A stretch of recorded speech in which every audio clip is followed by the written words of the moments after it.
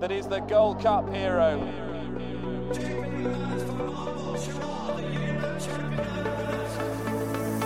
Two of the most admirable chasers you could possibly wish to see.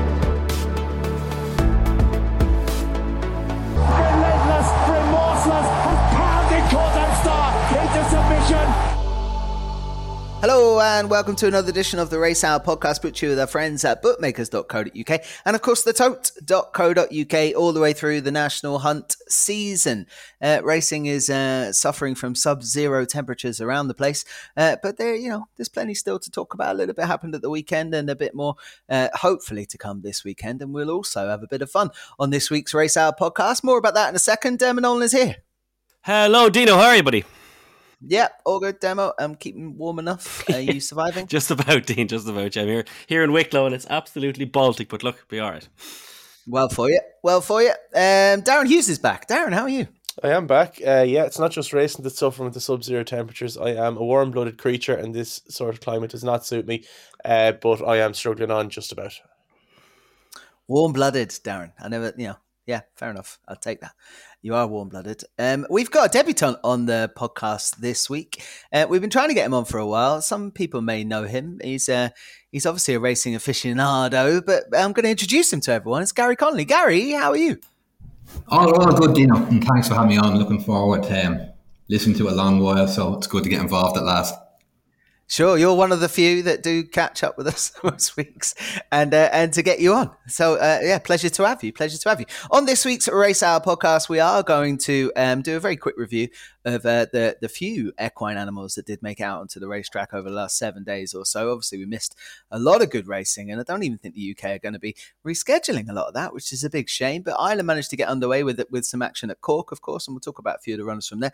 But we also, Dermo put out a question on Twitter on the Race Hour about some of the best rides we've ever seen at the Cheltenham Festival. There are going to be many in here that you'd expect. There might be a few that you don't expect.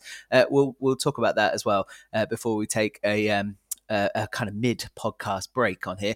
And then after that, given that who knows when the racing will be back and in full flow, we're going to look at the novice hurdle division for Cheltenham. So, of course, that will span the Supreme, the Ballymore and the Albert Bartlett and anything else in between. And I might also throw, as we've got Darren and Gary on here and haven't been on for a bit, and of course Gary's making his debut, we'll have a quick look at the novice chasers, and we'll do another podcast this week should racing be back in action towards the weekend.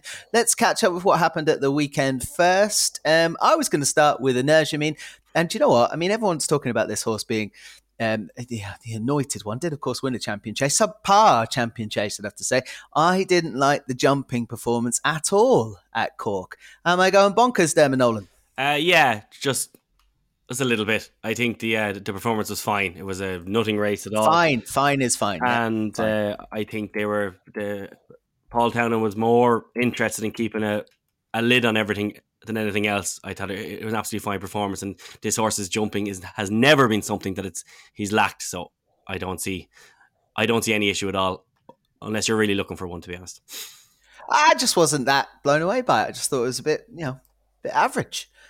Went and beat a couple of bad horses, as you would expect. And, fair enough. Energumene, rock your boat, Darren? Yeah, Grant, fine is sort of the general consensus. I jumped fine. I could see him improving. He had to do his own donkey work, which, fair enough, he's done before, but I think... that's what he does. He won a champion chase differently last year. I think the plan going forward was not to have to do that with him again, but fine, as in, look, nothing to write home about. Not sure how many jiggers were in behind him, but fine. Fair enough. Gary, it's one of those races that Willie Mullins just sends, a horse along to and no one else bothers, and Energumene just went out and had a hat canter. Yeah, following with the lads, fine, satisfactory, I would say. Good pipe opener from him. There's plenty bigger assignments further down the line, so nice and easy from. Jumped okay. Obviously, it was a egg and spoon race, as it usually is. But you'd be happy enough with it, and then sets his sights higher next time. Hopefully, gets a decent test then. Yeah, the Hilly Way is no King Tingle Creek. You have to put it that way. But it is a race that he uses as the stepping stone for all of these horses. And Erjemine when I did it, 9-1 on, of course. Okay, all right, Demo. Let's talk about one that I thought actually did kind of set the racing scene alight a little bit, as we expected that it might, thanks to Brian Hayes, of course, on bookmakers.co.uk. And we've talked about Impervious plenty of times. But she was very good, I thought, in the Grade 2 Novice Chase at Cork. I thought she was brilliant, mostly because Dino Blue's jumping was a sight to behold. I thought Dino Blue, after the first fence, I thought, because Dino Blue skipped and went, and Impervious looked a small bit bothered the first fence or two, but then she warmed up. Her jumping was brilliant. This looked like a senior chase rather than a novice chase. With the front two, their jumping was extraordinary. Brian Hayes said himself on Racing TV afterwards that he thought he was beaten 3 out, and then all of a sudden he just came up alongside and she really responded to him. And then the jump at the last, God, she was crazy long. They were probably lucky enough to get over that fence, but to overcome what she overcame and to win them with authority at the end, I sound like I was like Cartman there in South Park, but she to win there with that authority at the end was absolutely brilliant, I thought.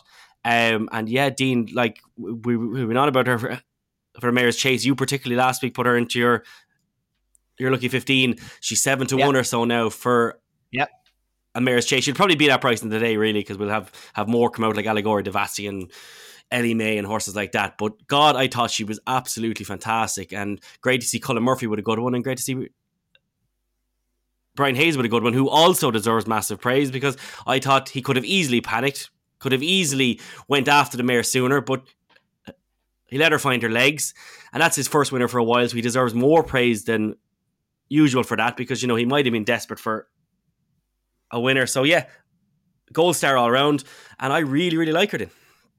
Yeah, I'm a big fan. I thought a run at Cheltenham at the festival last year was much better than it ended up being. She just kind of went maybe a bit over the top, but kind of just wandered around towards the end of a long season. And what I really thought was that Brian must have been super confident the way he let Dino Blue have the rope that he did. But actually, that his comments there that you've just enlightened me to on Racing TV was actually thought it was going wrong. But no, she's a good man to go and do that. And then, as you say, win with that authority at the end. I was very impressed. We saw the Mayor's Chase winner there, Gary, I think. Yeah, most definitely. I'd be in total agreement there. I just can't understand how she's not favourite for the race on the back of it. If she was trained in Clonsutton with the pink and green, you'd be sure she'd be half the price she is now. Agreed. Definitely lovely performance. The second is no more. Even the third is a decent enough mare in her own right, but she didn't do a lot wrong for me. Showed a lovely attitude, and she's the one to beat come March for me. Yeah, definitely. They'll get a little bit more experience, and they won't do as much as they did last year, because I think they realised that they maybe left a big tilt at Cheltenham on previous efforts. Darren, what did you think? Yeah, I know they strongly fancied her for that Mayor's Novice last year. And she really did. She quite disappointed them. Not disappointed, she still ran all right, but I think they were expecting a much bigger run than they ended up getting. So I think that's an accurate synopsis. Yeah, look, she's very good. Thought she was beat myself. It can be very, very hard to make up lengths in that Cork Straight. A lot of the time it's a very flat track, and they don't always come back to you. So for her to be able to go up and pick up Dino Blue, who did absolutely less than nothing wrong herself, thought was very, very impressive. I'd be a big fan of this mare going forward now. I think she's very good. Super. It was a little bit quicker than an Erjemine as well, just for the... I don't mind that too much. Times and jump racing, they're kind of... I wouldn't pass too much remarks. If it's a very fast time, fair enough, but a slow time wouldn't necessarily worry me a lot of the time, because there's so much of it depends on how the race is run. I just threw it at you, Darren, because I know you crib it. What did you like about the other races on that card? Anything stand out? I suppose going back to the weekend in full, look, these two, you wouldn't need to be an expert to realise that they performed pretty well. Arctic Breslau was good, and Hidden Valley Lake. I thought going back to Friday at Cheltenham, I thought Sam Twiston Davies was very, very poor, and Mr. Chewy. He had a bad day. Yeah, I thought that wasn't great. Like, he come there swinging and then to miss the last same thing as he did at Ascot, though he ended up on the floor in Ascot. That horse should have a couple of wins to his name, and instead he has a fall and a 2. Now the fall wasn't necessarily Sam's fault, to be fair, but I thought he'd like that back. I'd say the winner is okay in the Altior colours. Attica, funnily enough, actually distantly related to Altior as well, I think. But I thought that was a ride of note. That really wasn't great. I'd say Mr. Chewy will be picking up a good race sooner rather than later. Yeah, definitely. They were very, very confident. In fact, I was surprised didn't go a favourite in that race. And then the front two there are probably smart enough, Attica and Master Chewy for sure. Anything you wanted to pick out, Gary, from the weekend that we haven't talked about? Yeah, a couple caught my eye there down in Cork. I'd look at the second race on the card, the Maiden Hurdle, won by Arctic Brezel. Very impressive winner, beat Mercury of Mullins. But I think this race is going to throw up a shed load of winners. Give my love to Rose, Carlos Big G, maybe 2, but the one that really stands out is Carda Halla for Colin Murphy. I think that's how it's pronounced anyway. Irish for What Happened, I believe. Huge eye catcher again. For me, went back through his form. He started out in Punchestown back in May. Typical intro for a JP horse, quiet enough out the back. Then next time out, he ran behind another Cork winner there, Hidden Valley Lake. Took the eye out there again, tender handling coming home, and then similar story on Sunday. Handbrake was definitely on, I would say. He's got his handicap mark now. Be interesting to see what they do give him, but there's definitely a big pot on him later on in the season. But could be one over Christmas at Limerick, possibly, if the mark's right. But definitely worth watching again. Massive eye catcher. Yeah, for the English in me, I pronounce that Cadathala. But I don't know how you did it, but yeah, Cadathala. Colin Murphy, Simon Torrance was on board, finished 5th in that Arctic Brezel maiden hurdle at Cork. Fair enough. Dermot, I wanted to mention to you, Dusart was obviously running on the Friday at Cheltenham. I think, obviously they won the race with Captain Morgs, but Dusart's a horse I've always had mountains of time for. That was a very flat run, and perhaps they just threw it in. Just no races for him over fences, Nicky said. No races for him over fences, not a race to be found, he said. Well, he's right at the moment, but generally he's not right. He's a 3 months to run him. I just mean there's no races on. What was wrong with the Carl Gold Cup 2 weeks ago? Nothing at all. He's he's an odd man. He's an odd man at the moment, isn't he? In his latter stages of his training career, is Nicky Henderson, about what he does with his horses. But that looked to me like a bit of sensible placement to go and get a bit of confidence boost, and then the horse ran flat anyway. Yeah, it's a strange one. I don't understand what's going on there. Dusart should be running, but there was a few comments over the weekend. Like I heard the mention of Honeysuckle going for the Mayor's Hurdle as well. Like that's bonkers too. If she's not good enough to go for Champion Hurdle, just retire her after the Irish Champion Hurdle. Don't be sending her over for a Mayor's Hurdle. She's won that already. But Dusart as well. It just really annoys me. I've stuck up for Nicky Henderson more than most now. That I think other trainers like Alan King, as Paddy Aspel said on this podcast, gets away with murder. A lot of trainers pull their horses out. Paul Nichols was happy to have a rant about other trainers, and then he cries off and pulls all his horses out on the third day of Cheltenham. So they're all at it. But Nicky Henderson, like not being able to find a race for Dusart off a mark of 155, that is a handicap mark that a horse as good as him can take advantage of. It's just lazy. That's all it is. It's just lazy. And it's nonsense. Dusart is a horse who's more than good enough to win a good one, but by the time he gets his chance to, I don't know, he could be 15 years old, couldn't he? Yeah. Well, veteran chasers will come round soon. Yeah, they will. Come round soon. Yeah, no, he's a horse I have a lot of time for. They won the race anyway with Captain Morgs. And I would have preferred to have seen something a bit better from the horse.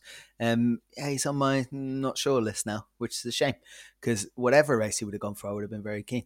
But okay, all right. Look, that's a little bit of the weekend that passed, and there wasn't too much action. Of course, Cheltenham Friday and a bit of Cork on Sunday. We did see some very good horses out. Hopefully more to come in the weekends ahead, and we just hope that this Sub-Zero stuff moves on for a while. Okay, let's have a bit of fun on here. So, Dermo, you put a tweet out on the Race Hour during the week about best ever festival rides, and you teed it up by saying that yours was Paul Carberry with Belvana.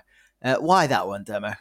I adore this ride. Always have. Now I'd like to think I backed the second, so it took me a few years to properly admire it.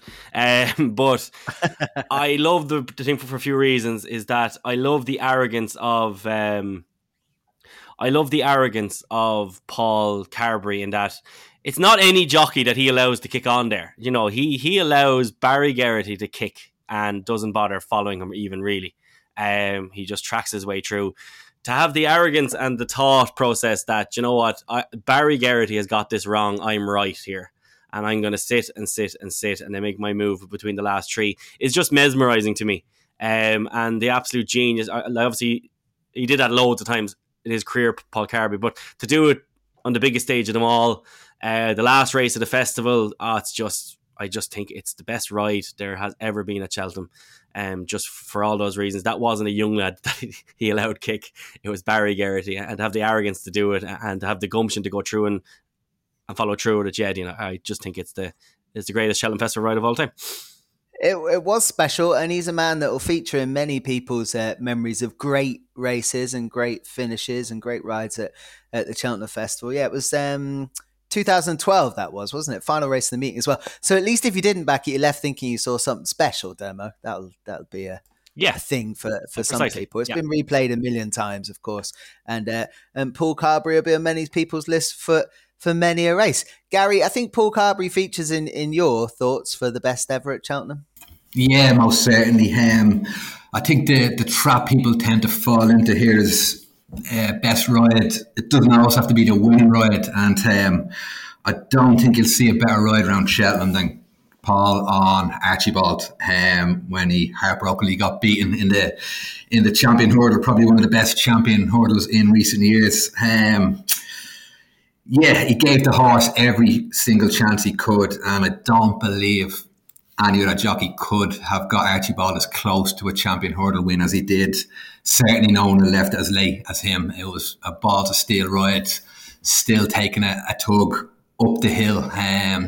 Horse obviously let him down and he came in for a bit of abuse after, but it's got to go along. You look a long time to see a better ride than that from me. It was just poetry in motion until the last 100 yards, but what can you do? It was pretty ridiculous. I was stood on the lawn at Cheltenham that day, 2005, I think, and it was like watching a finish in slow motion for one jockey and everyone else fully under the pump.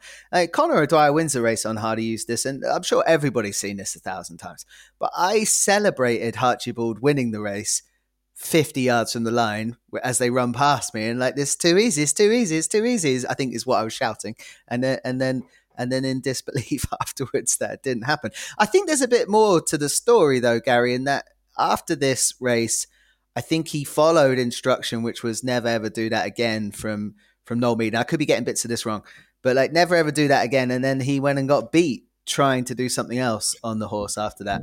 And then I think he told Noel Meade, never tell me how to ride a horse ever again. But I'm pretty sure I've butchered that. But I think that's the story, Gary. Yeah, I think that would have been Punchestown after, and he got beat for that. Basically, he kicked a lot sooner, and Archibald curled up and got beat a lot further. So he was proved right, but yeah, some ballsy ride. Yeah, because he followed up then, I think, winning at Cheltenham at Christmas on the bridle, beating into Sky Falcon, doing exactly what he usually did. There was always some fascinating rides with Archibald, one of my favourite horses in training for sure. And like you said, doesn't have to be a winning ride. That is a ride of masterful excellence, but at the same time, got beat. So it's pretty tough one to take. Darren, give us your one. Yeah, I will just say on Carberry, one of the great men, not just in racing, but on planet Earth. I had the pleasure of spending a weekend in his company last year, did a couple of preview nights in a row with him, and a genuinely pleasant individual and also tremendous fun to be around. I suppose when you talk about the best rides at Cheltenham, look, this list honestly could be the length of your arm 10 times over. I think a lot of components go into it. I do think one of the best rides probably do have to be a winning ride. I can see the argument for there not having to be one, but I think if you're going to talk about the best rides we've had at the course, I think there are enough brilliant winning ones that, to consider them the actual best ride, it probably should be a winning one. I think whether the horse should have won or not, because I think, a lot of horses get good rides that they were probably the best horse in the race, so it was compounded. But I always think maybe a horse that shouldn't have won or on another day wouldn't have won only for the excellence in the saddle, that brings it up the list. And then the magnitude of the race, I think, also helps as well. So look, York Hill was high on my list for a couple of these. I thought, especially the Neptune, as it was at the time, what's now the Ballymore, Ruby going up the inside the whole way, basically rode the arse off Barry Geraghty. That's meant to be a pun and a metaphor. It's not actually literal. My neighbour Paul Flynn on What's Up Boys, I thought he gave a particularly good ride in the Carl Cup back in 2000. But the one I came down on was Lord Windermere, who won the Gold Cup in 2014, and I'd say there isn't another Gold Cup in the last 50 years that horse would have won, and he arguably shouldn't have won this one either. Look, what Davy did, it takes incredible courage, because if and when it goes wrong, and as it did the following year, which wasn't Davy's fault, the horse was just a pig, you get raked over the coals for it. Like, he rode the coldest ride I've ever seen anyone ride at Cheltenham. The horse was barely interested enough to go out on both circuits. I'd say he was at least 8-10 lengths off the back for probably 90% of the race, and then even when he had to navigate forward, he had to be at his very, very best, Davy, in the saddle, and at his very strongest. I remember Patrick saying last year about his fondness for the dark arts on a few occasions. Best example of that probably is seeing Vauban getting beaten by Pied Piper, and there was more than a whiff of Avada Kedavra about his Lord Windermere ride here as well. He gave David Casey enough room to ride forward and on his own, but just about. And he pretty much carried Lord Windermere up the hill, holding off on his own. And I think the Giant Polster, look, he was 28-1, so he wouldn't have made too many friends in the starting price. But I thought that was a genuinely exceptional effort from the saddle, and it's my best ride ever from Cheltenham anyway. Well, I mean, I think the only people that would have backed Lord Windermere would have backed it the year before, and that's why they just stuck with him in the Gold Cup after that. Everything was wrong with the horse. Everything was wrong with the stable. Everything was wrong. He was a sow, an absolute sow, and the fella training him wasn't much use either. But I mean, that's neither here nor there. He has a few Cheltenham winners on his CV, but that's about it. Yeah, that's it. Man, Spring Hill won that year. Both of them won that year for. They did. Right. Robbie McNamara on Spring Hill. Two runners at Cheltenham that year. He had 28-1 and 16-1 winners. Yeah. And you wonder if he doubled them up. You'd hope so. I remember that race being all about, the photo was ridiculously tight. It should have probably been kicked out in the stewards, Darren. You don't think? Obviously. I'd say, there's a definite argument for it. I think Davy toed the line, and you know what? If it was done today, I'd say there's a stronger chance he'd have been chucked out. But things were a little bit more lenient. That's gonna. It's up. He wiped the floor window as well. Remember on Channel 4 in the stewards' room, Davy really was brilliant as well. That's right. Yeah, it is. Yeah. He argued David Casey under the table. Yeah, and there was. I think the stewards were just dumbfounded by Davy's responses. That I think he was brilliant all around the racecourse that day. And I think the Wileys, a lovely demeanour. They were very classy. They never appealed the result when they probably could have. Yeah. Graham and Andre. They could have. Yeah. Proper racing folk involved in that.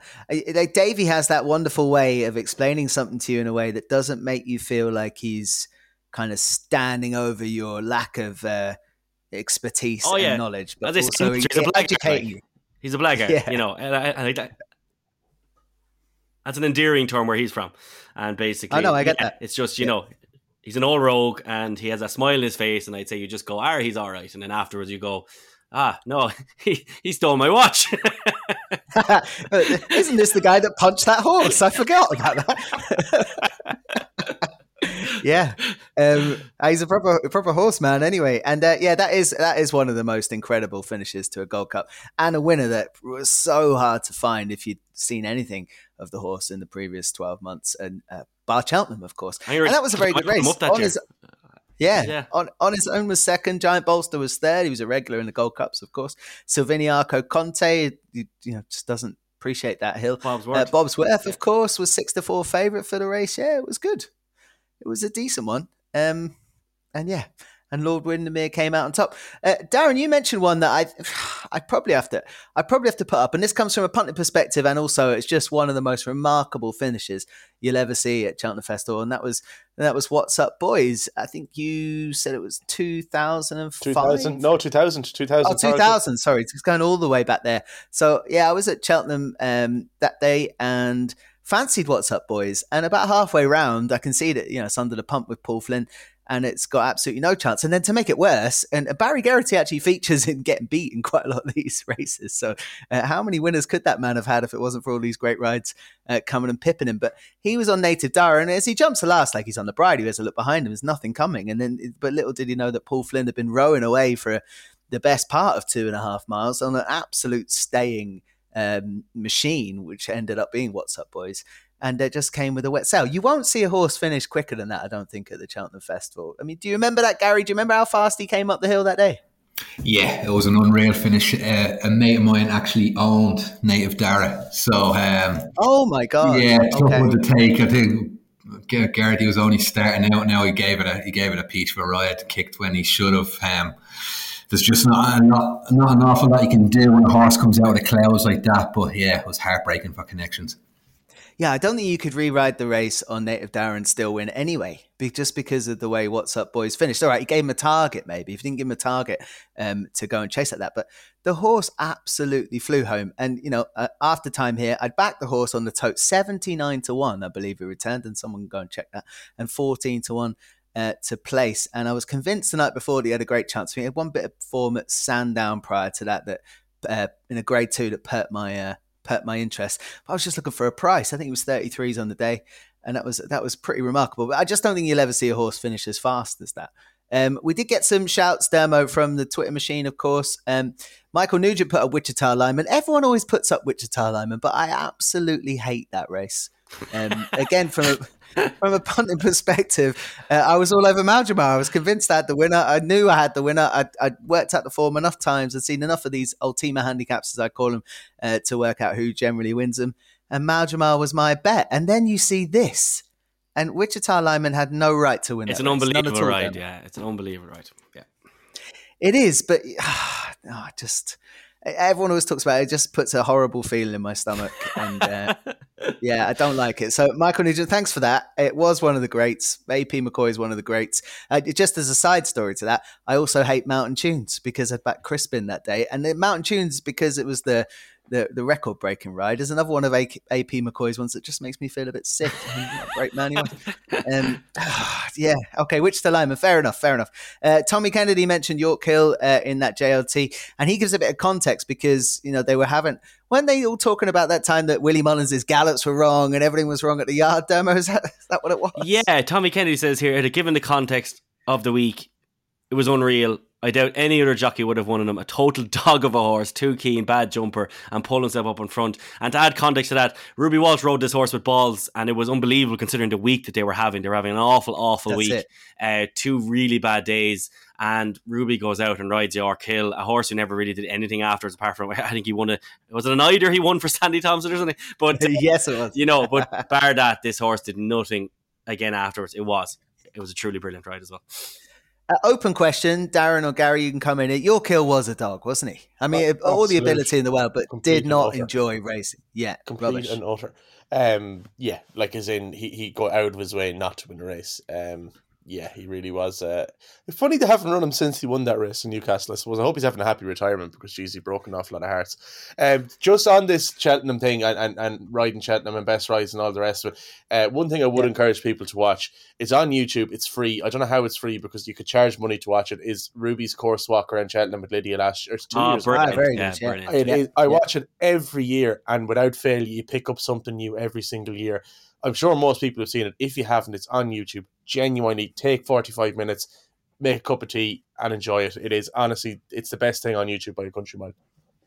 You're putting Ruby's ride around the course with that horse up there above some of the rides that we're talking about. But yeah, no, I would agree. Well worth watching indeed.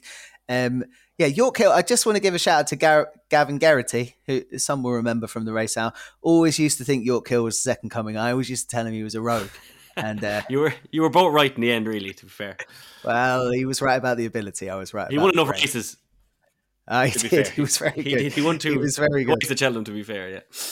Yeah. We've got to talk about something a bit more recent because Marty Morgan on Twitter made the point that Danny Mullins on Flora and Porter, and it is a times 2, has to be hard to beat. That horse probably shouldn't have won a stayers hurdle, but has won 2 for all the reasons in his head that he's not that mad keen about winning races, and then to go and do that. Danny Mullins got the ride by accident as well, Dermot. Yeah, Johnny Moore, poor old Johnny Moore got injured and was he was past fit, but the morning of the race he just thought he wasn't quite as fit as he wanted to be and passed the ride on. I'd say it absolutely broke his heart, and Danny Mullins took over, and as they say, the rest is history. Yeah, another one of those that makes me feel a little bit sick in my stomach because I always fancied something else, and he goes and does. It was just the way that he hit his right arm so far over to make sure that the horse couldn't think of running out. It was a truly brilliant ride. That really was last year. Yeah. Danny Mullins, one of the very best setting fractions and doing things at the front of the clock, and got a willing and an ideal partner really in Flooring Porter for all that he's an absolute rogue. Jamie Benson, of course, from the Tote said that if we mention William Henry, he's going to be sectioned. But sorry, Jamie, I've just only read your tweet. I'm not going to go too deep into it. Nico de Bointsville.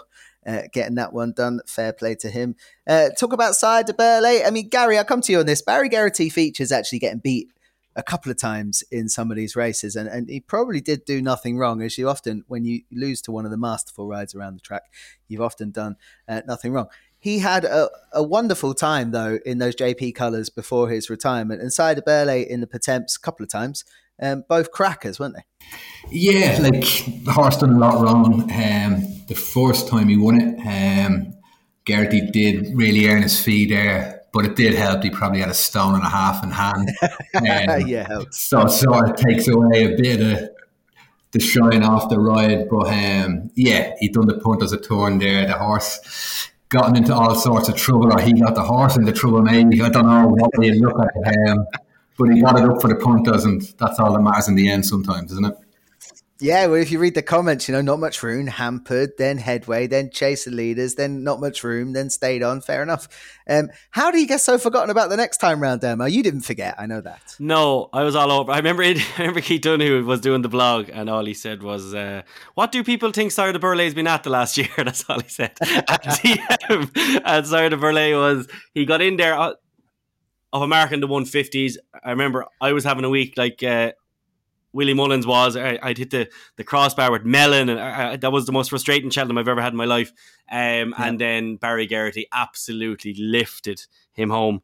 And it was just one of those brilliant rides again by him, because David Russell came swinging on the Storyteller, I remember, and he looked like he was the winner all ends up, and then literally Barry got Sire de Burley up past him. So yeah, 2 brilliant rides and a good ride, a good shout by Marty. Yep, fair enough. I see Scooter McGlynn on Twitter. Scott McG gives Paul Flynn, What's Up Boys Coral Cup, a shout in 2000. Have to be on side with that one, as we've already gone through. What about Mount Ida? That was mentioned by Lloyd Murphy, of course, big friend of the Race Hour podcast. That horse should never have won, like at any stage. Probably thrown in, but yeah, like the real praise there is Jack Kennedy's perseverance, because the horse was out the back of the TV, jumping the wrong way, and Jack Kennedy just kind of, he said afterwards, laughing on Racing TV, because he gave Galvin a brilliant ride that year as well. He was a man possessed. That's sure he's a brilliant jockey, but he said he just kept going, right, I'll do one more fence here. I'll do one more fence, and just kind of kept going, and then all of a sudden she just started picking off rivals. It was a brilliant ride from a jockey who's just great at that. He's great at kidding a horse into a race. But again, kind of like what Gary said about Sire de Burley, I think with how much she was thrown in, I'm not sure, to be honest. Yeah, it did the punters a favour, because they'd been ripping up slips for sure. I think it went up 3-1 favourite. Actually won by 6.5 lengths. Like, it wasn't even a difficult one to bring home once the fences had been negotiated. So absolutely fair play. What about, why don't we stick with it with another ride that was similar to that, and it hasn't been pulled up by anyone. Barry Geraghty gets a mention for winning on Bobsworth, and that was from Paul Mannion. But Geraghty on Champ. Gary, you remember this race? Derma, I don't want to talk to you because the heartbreak's going to hurt you. Yeah, it's going to hurt you. But Gary, the Champ ride, that ride to beat those two from where it came from, it was a little bit like What's Up Boys. This one is one of the most overrated rides of the entire Cheltenham. Mellon got dogged it. There's no other way to say it. He just purely dogged it up the run in. They didn't see Champ coming though, did they? He what, sorry? They didn't see Champ coming, though. He didn't see him coming, and then when he did, he picked up again. He's just a rogue, and he threw away that race. Allaho, he stays a lot better now than he did. I don't know if he got home there. I think circumstances played into Garrity's hands. It wasn't a good ride. Everyone shouts from the rooftops at it just because of the visual aspect of it. But if Minella Indo just kept a straight head, Rachel would have got him home, no bother, and we would be talking about a fast finishing second or third for Champ. So not for me at all, no.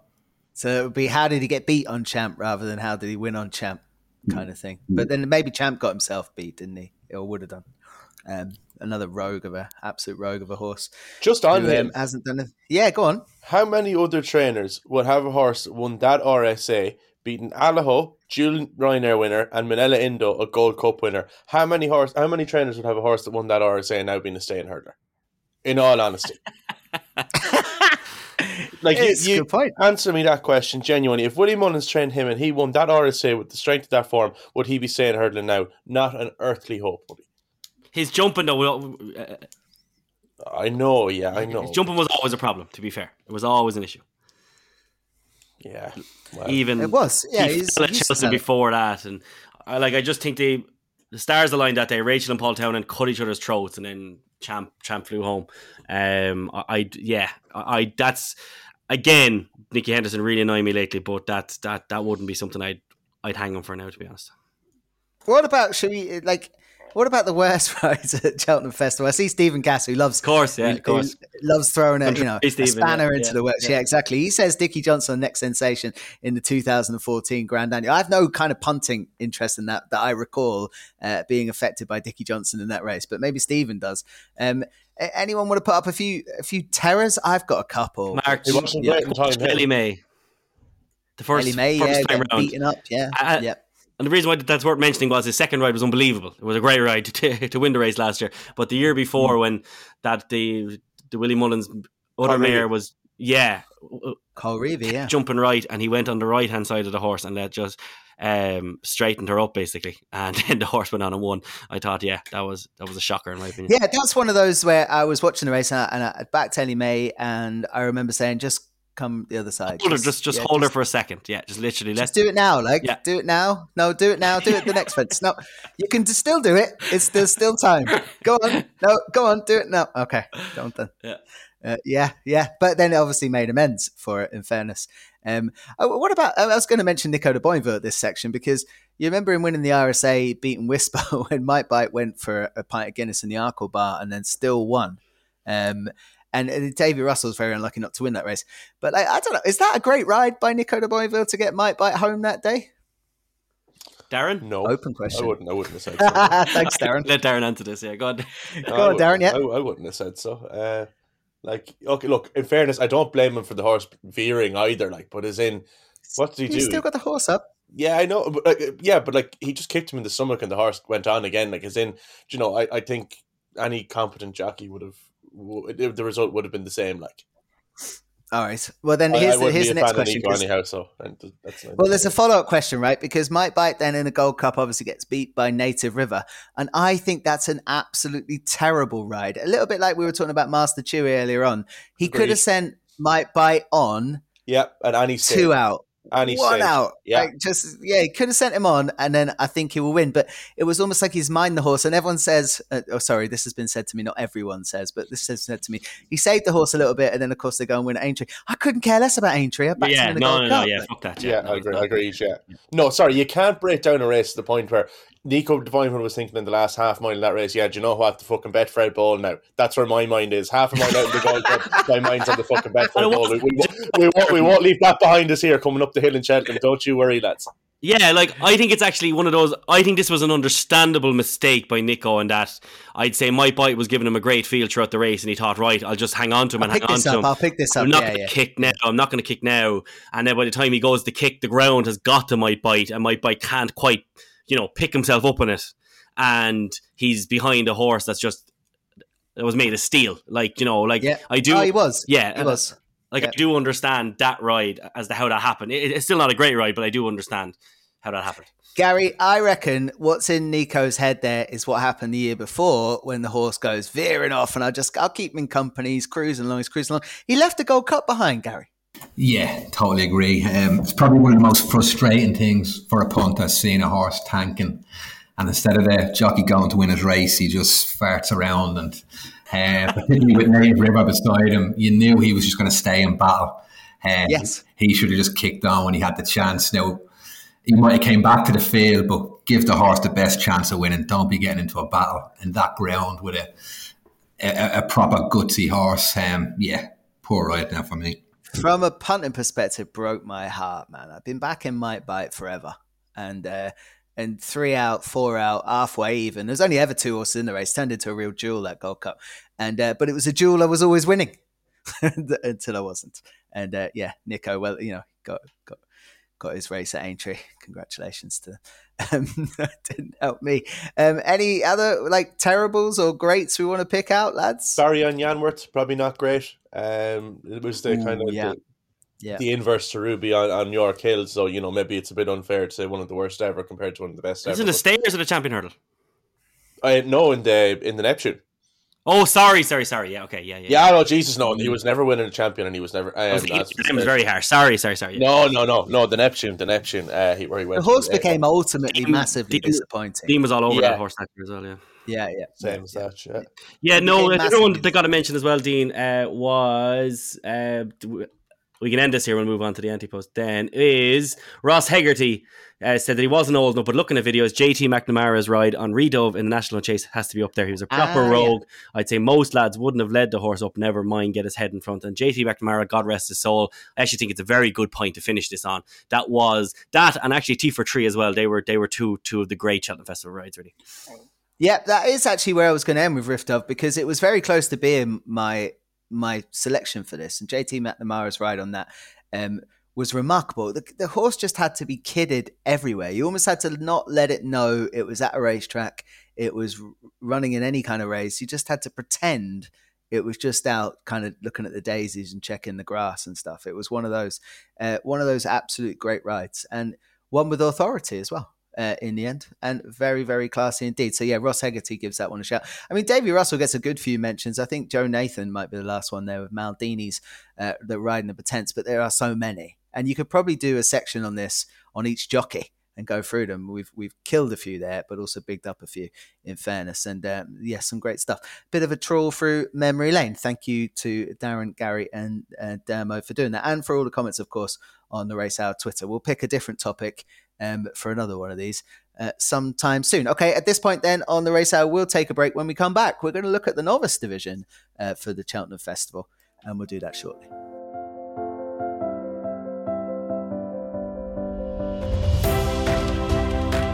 You're listening to The Race Hour, proudly brought to you in association with The Tote.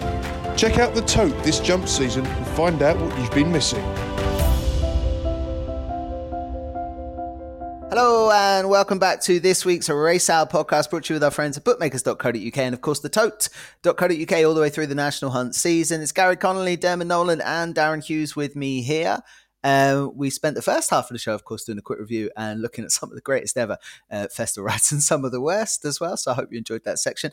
Because we're in sub-zero land in terms of temperatures and the racing is a little bit thin on the ground, unless you're into the all-weather jumpers for bumpers and all that nonsense that's going on around the place, even if they can get that on. We're going to have a look at the novice hurdle division at Cheltenham. With my panel here, we're going to kick off with the Supreme Novices Hurdle, of course. Now, we've seen plenty of these now at the top of the market. There's nothing really to come out of the mix that we haven't seen yet. Gary, I might come to you first. We saw Facile Vega dot up round Fairyhouse in a hat canter. We saw Jet Powered, who looks perfectly named, I have to say. We saw Marine Nationale, who probably won't run again until Cheltenham Festival with Barry Connell's tutelage. That seems to be the way they're going to go. Irish Point, who was, of course, second in that Royal Bond at Fairyhouse. So Arctic Brezel now getting quotes, but I think only a couple of places. And that obviously ran at the weekend. Gaelic Warrior, we'll all remember from last year, and I'll stop talking in a second, has gone and won by 155 lengths on return to the track. So that was pretty interesting. And then, well, you tell me what else lurks in there. What do you like? Yeah, it's going to be boring, but it's tough to look past Facile Vega, even though the price is shocking. Like, 5-4, yeah. yeah, he done it well. He done what I expected. It was an absolutely brutal race in behind, but I couldn't be entertaining him at that price. Marine National, really like the horse. A worry for me, he's going straight to Cheltenham, particularly how he jumps. That wouldn't be ideal. Just having a quick look through the race itself. Now, in my spare time, I like a bit of French racing, so I had a quick look at some of the Frenchies that have made their way across this side of the Irish Sea, and two that stood out at a price at the moment. Both Willie Mullins, shockingly enough. Parmian, 33-1, plenty of 33-1 about on him now. The Donnelly's bottom. He won a Cryon Maiden. Now, race wasn't great at all, but he won how he liked on the hands and heels. One going away. Real stamp of a jumping horse, this. And trainer does well. He doesn't rush his 3-year-olds at all. So the fact he won first time out as well was impressive enough for me. So he's one to just put in the notebook. I'd expect him out over the Christmas time. Probably that novice hurdle or the maiden hurdle, that Statement fell in last year. I think that could be his aim. And another would be, now I like French racing, but my French punctuation is shocking. So Quai de Paris will go with Mullins for Rich Ritchie. This one came third on debut of Compiègne. Big unit of a horse now. Travelled very well into his race. Wasn't knocked about in third, staying on the whole way. Form of the race is very strong. Front two went on to graded company. Diamond Carl, the winner, won a couple of grade 3s and placed in a grade 1. I've asked around now to see, is he likely to be out this season? Apparently he is. He's working well. Apparently he's well thought of in Clonsutton. So just at the prices, too, that could be of interest. But yeah, could be playing second fiddle to Facile Vega. But if he's rerouted one of these and press over Christmas now, they could be shot right to the head of the betting. Love that. Quai de Paris and Parmenion, and both of them at Willie Mullins' yard. Both of them like to run at Christmas. They could be springers. And, if the same thing happens that did to State Man, they could be handicap certainties by the time it gets to They have to run. They've actually changed the rules now because of State Man, so they have to run a few more. I love it. Yeah. They run a few times. Just for our listeners as well, because we did fail to introduce that. Gary Connolly is a French racing expert. He's well worth a follow on Twitter. He's an all private club, but his French racing knowledge, because I work alongside him, is the best I've ever known anyway. So Parmenion, because I've got a few texts about this Parmenion. Apparently he's working very, very well down there in Close Sutton. So at 33-1, he probably is one to keep on side, because whilst Willie Mullins might not run them too far beforehand, he will run anything at the Cheltenham Festival. And by all accounts, this 4-year-old is working very, very well down there. Very good. Very good. Talk to me about top of the market, Demo. What do you like here? I can't see Facile Vega beaten, really, to be honest. Jet Powered looks very good, but some people, I see them trying to compare this to when Min and Altior went off and Altior beat him. Yeah. But that doesn't ring true for me. We didn't see a whole lot of Min. We know exactly how good Facile Vega is. I think that bumper last season is brilliant. I know. Man in shocking call that the champion bumper was good, but the I do think it was very strong. I think we've got a very good bunch of novice hurdlers this season, and I just think Facile Vega, the way that the American Mike was all talking about. I know he hasn't done a whole pile this season, but still he's a very good horse. Facile Vega buried all them and did it with a consummate ease. And Willie Mullins said after his last run that every few years a horse like Facile Vega comes along up and down the gallops. And for a trainer like Willie Mullins to be saying that it's been a few years since he's seen one like Facile Vega, that says an awful lot. So, by all means, I could not be putting him up at 5-4 or anything like it.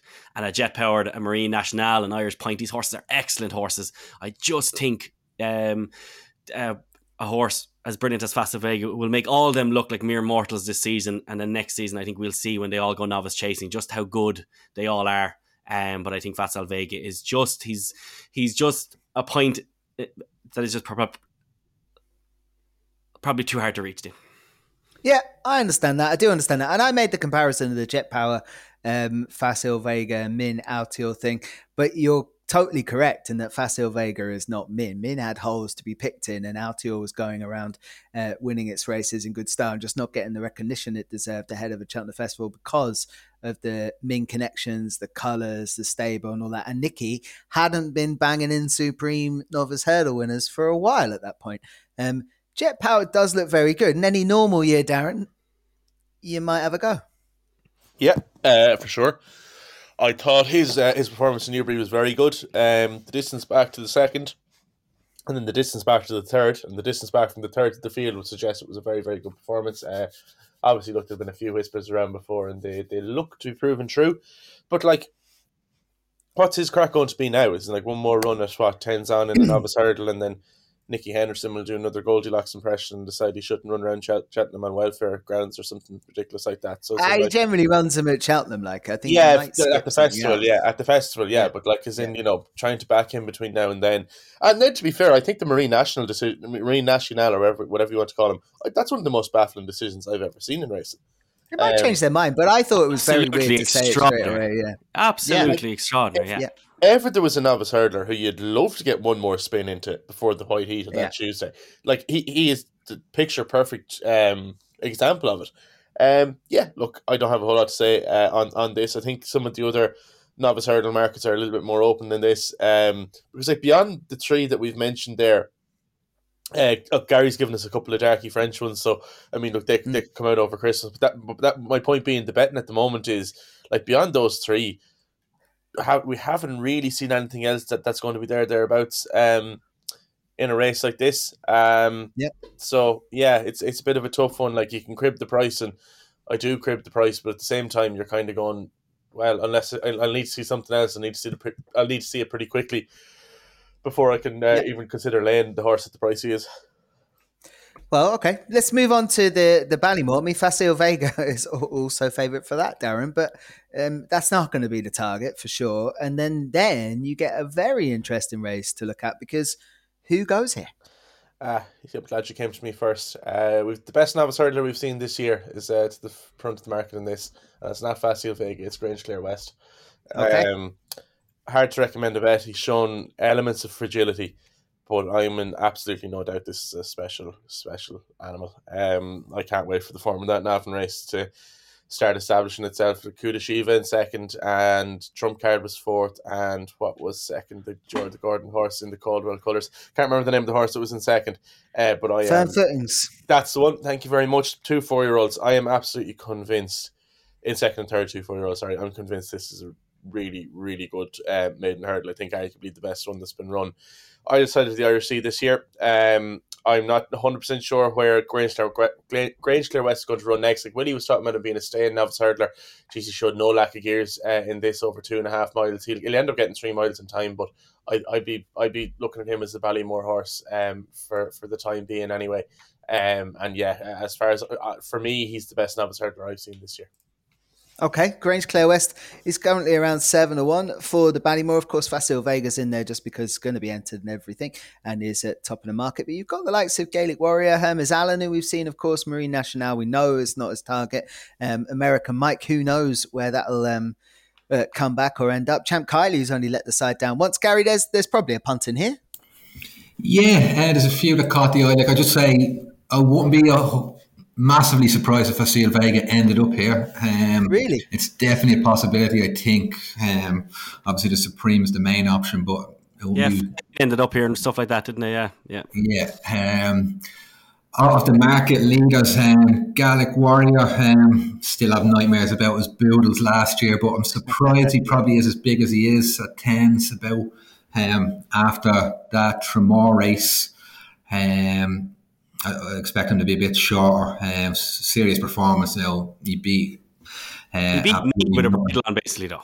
Yeah, he beat nothing, but he beat nothing very But well. he's not priced up, Gary, like a Cheltenham Festival winner, which effectively was if they just had, one kind of warm-up spin, they would have won at Cheltenham, wouldn't they? Yeah, and plenty of experience. The track could be an issue. He didn't handle the track very well, but it was only his first run in over a year.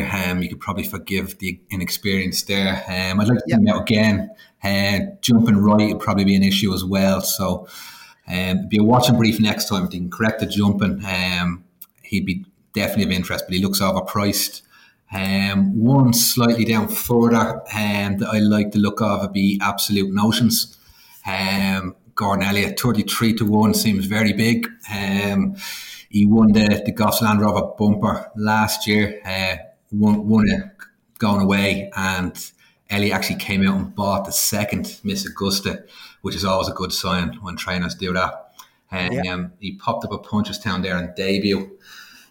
Looked in trouble turning in. There was two rivals travelling all over him, but really liked his attitude that day, and he just powered clear up over the last, and I think he was well on top of the line. Just really like the horse's attitude. Just seems very hardy, and showed a nice turn of pace in the Goffs, the bumper race as well. So looks a bit of value at 33s now. He's actually down. He's entered to run in a Grade 2 this Sunday at Navan. We expect him to win that, and he'll be half in price. So he looks the one to side with for me at the moment. Like that, Gary. Thank you very much. Demo, what do you make of this? I've mentioned him a few times. The best novice hurdler I've seen this season is I Know the Way You're Thinking, and I do think that 25-1 or so is just huge for this race. I think he's really talented, really, really good. Will he not end up in the longer race? I don't perhaps? think so. No. I think they'll keep him over 2 for as long as possible. I think his future lies over 3 miles, Dean, but I think this season Cromwell will look after him as much as he possibly can. Cromwell is like that. He's slow enough with his novices, apart from the likes of Vanillier, who was made of steel, maybe a slightly different type of horse. But I think I Know the Way You're Thinking will end up here, and I just think the performance was absolutely brilliant. But I've got 2 more, Dean, but actually I think these 2 will end up, just to go on a small bit of a caveat, because the lads have covered this race really well. I've got 2 that I think will end up in the Martin Pipe. 2 Irish novice hurdlers. One of them is Joyu Mashan that you saw at Fairy House. Very good at Fairy House, yeah. Paul Nolan's horse. Really good. And do you know who won that race with the same owners? Was Disco Rama on his way. Not with the same owners, but the same trainer, won that exact same maiden en route to finishing second that season in the Martin Pipe. I think Joyu Mashan, they can handicap this horse in plain sight now. They may as well go for all the Grade 1s, and depending on, worst coming to worst, they win one. If not, they end up well handicapped. And then the other one is in that race behind I Know the Way You're Thinking is a horse called Spanish Harlem of Willie Mullins's. That horse was smashed off the boards that day and was beaten.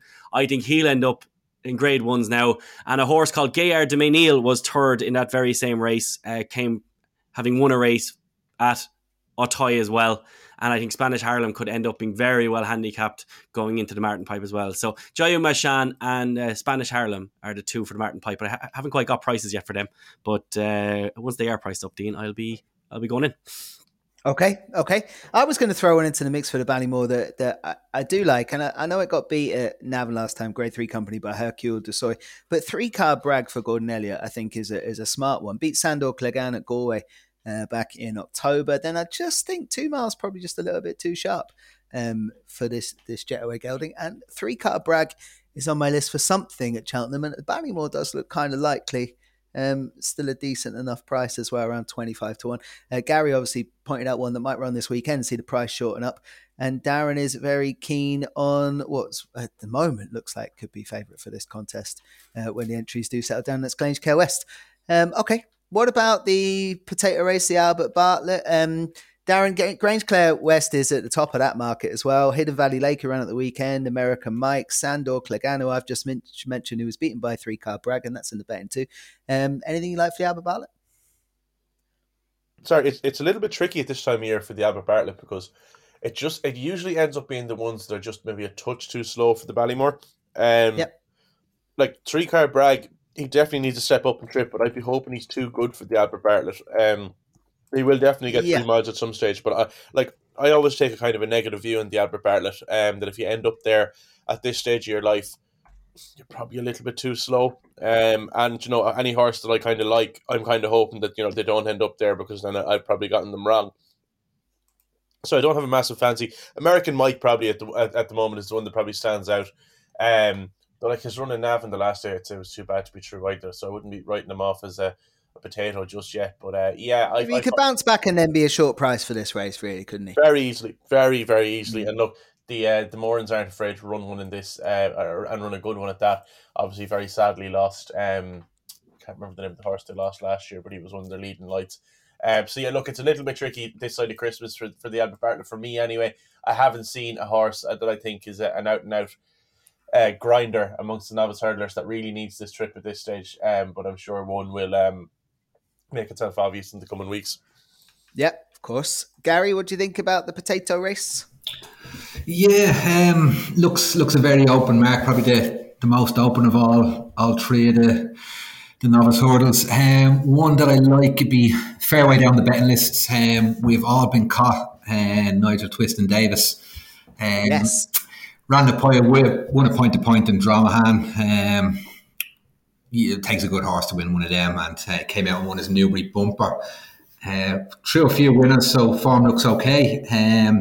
He made his debut there over hurdles at Cheltenham. He was no match for Hermes Allen, that good Nichols winner.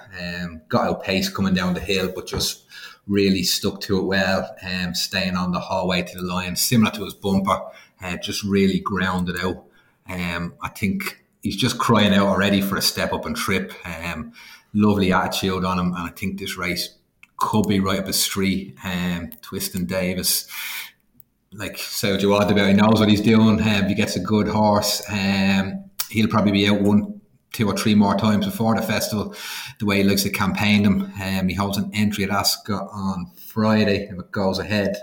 He would have run at the weekend, of course, and that was called off. So be good to see him out again. I just think step up and trip, he looks tailor made for this type of race. Lovely attitude, and 40-1.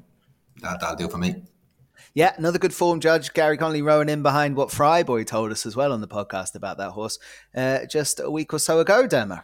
Yeah. I covered that last week, and I'll go in again, I'd say. And another one, Dean, just for this race as well, at 33-1 or so, is Lisnagar Fortune for Willie Mullins and Dennis Fitzgerald. This horse is really taking in a bumper.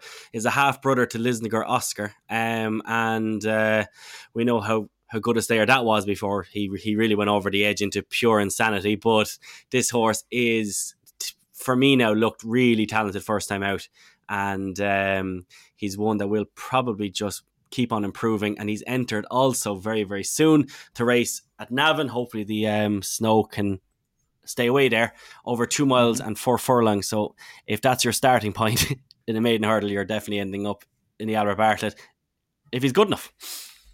Yep, fair enough. I was going to throw Seabank Bistro into the mix. You might remember, I think Brian Hayes rode it last year, yeah. Last first time out the season, didn't it? It did over 2.5, I think, at Punchestown. Probably not in the greatest maiden either, but it was well fancied. Obviously went a 4-6, and that's all based on the bumper form there. I wouldn't be surprised if that bounces back. It's by walk in the park, and they've only got it. It's definitely going to be in one of the staying hurdles for novices there, and I'd imagine that's where they'll go. That's a big old price at 40s and stuff around for Seabank Bistro, and you'll turn up. Hopefully with a live one for Willie Mullins. But there's a lot of work to come and a lot of horses still to run plenty of times before that market takes proper shape. We've all been caught, definitely on my list, along with Seabank Bisca. Let's talk about the Triumph, because Lossiemouth wins that, Gary. It's simple, isn't it? You just get blinded by those Richie colours, Dino, I think. I do like him. On a good one, yeah. She won well. She won well the other day. Very short in the betting. Zarek the Brave, you could make a case he could turn around the form. Really? After watching that? Yeah, I'd give him a chance to turn around that form. Okay. I'd give him a chance. But one slightly down the list, the other side of the Irish Sea, Bow Zenith with Gary Moore. Now, one of the best juvenile races over in Otay every year be the Prix Grandax, and this lad won it handily enough, 4 or 5 lengths, beat a horse that won the weekend there for Willie Mullins, Blood Destiny. Yeah, he looked okay. Don't know what he had to do in the race, but Beau Zenith beat him handy. And with Gary Moore, he's probably one of the better juvenile trainers, novice hurdlers. He does very well in this race with this type of horse. The stable had Porticello last season, won the same Otay race, and then done well for the yard last season. Just on the Lossiemouth, they actually ran on the same card that day, and Beau Zenith was 4 seconds quicker than Lossiemouth. Now, there was a tearaway in front in Beau Zenith's race, so time-wise, you could probably crap it, but on French jumps form, Beau Zenith would be head and shoulders above Lossiemouth, I would say, and one's 20-1, one's 3-1. I know it wasn't tracking. Yeah, I like that. I really like that. No, yeah. I love that. Yeah. Beau Zenith then into the mix for the Moors, and of course they're owed a triumph, aren't they? Goshen, obviously. They're owed one. Why not? Why not with Beau Zenith? Okay, well, you've convinced me. I don't really have a lot to throw into the triumph mix apart from Lossiemouth wins, so that didn't help much. No, Gary stole all my homework there on Beau Zenith. No,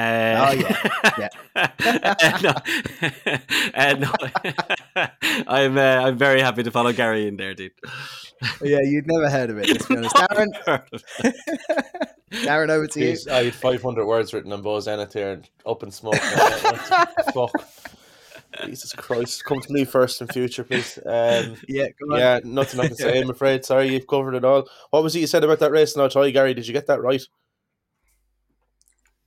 Which was it, sorry? Beau Zenith, that race in Otay, that's usually a very good race, isn't it? That's what I'd written down. It's one of the top juvenile hurdles. So. That's exactly what I word for word what I had written down, which is just scandalous. When Felix de Jars is on a good one in Otay, you need to take note. You'd want to be blind to miss it, wouldn't you? Well, look, that's all I have to say. I'm afraid the lad stole my thunder. But probably wins. I'd say back it now. It does sound like a bit of value, and that's what we're looking for at this time. Okay, I love that. All right, well, look, we've spun through the novice divisions there, and I enjoyed it, actually. I think we found a bit of value. Well, thanks to Gary, let's be honest. I think we might have found a bit of value in the markets there. So, Gary, we'll have to get you back on sooner rather than later so you can educate us. Actually, Gary and Fryboy would be good. That'd be quite a decent mix on here. Right, so I think that's this week's Race Hour demo, unless there's anything else. Race Hour is back on Sunday night. We will have a podcast, of course, towards the end of the week with Jamie Benson from the Tote as well. Yeah. So hopefully the racing's on. If not on, obviously we just won't. But hopefully the racing does get to go ahead, because going forward we will have an anti-post section in this podcast on a Tuesday as well. But for the moment, obviously we're just not sure what's on or what's not on. So we'll leave that out this week. Yeah, fair enough. All right, so me and you will try and crack the Tote Guarantee place pot this weekend. We'll have Jamie Benson. We got really close last week, didn't we? Closest we got, you mean? Nice. Yeah, when they don't run, as Jamie said on the podcast last week, does increase our ROI. Yeah. Fair enough. All right, well, my thanks then go to Darren Hughes, Gary Connolly, and Dermot Nolan. You've been listening to this week's Race Hour, of course, brought to you with our friends at bookmakers.co.uk and the tote.co.uk. Fingers crossed the temperatures rise, and we'll be back racing soon. You've been listening to The Race Hour, brought to you by bookmakers.co.uk, your best bet for tips, news and bookmaker reviews.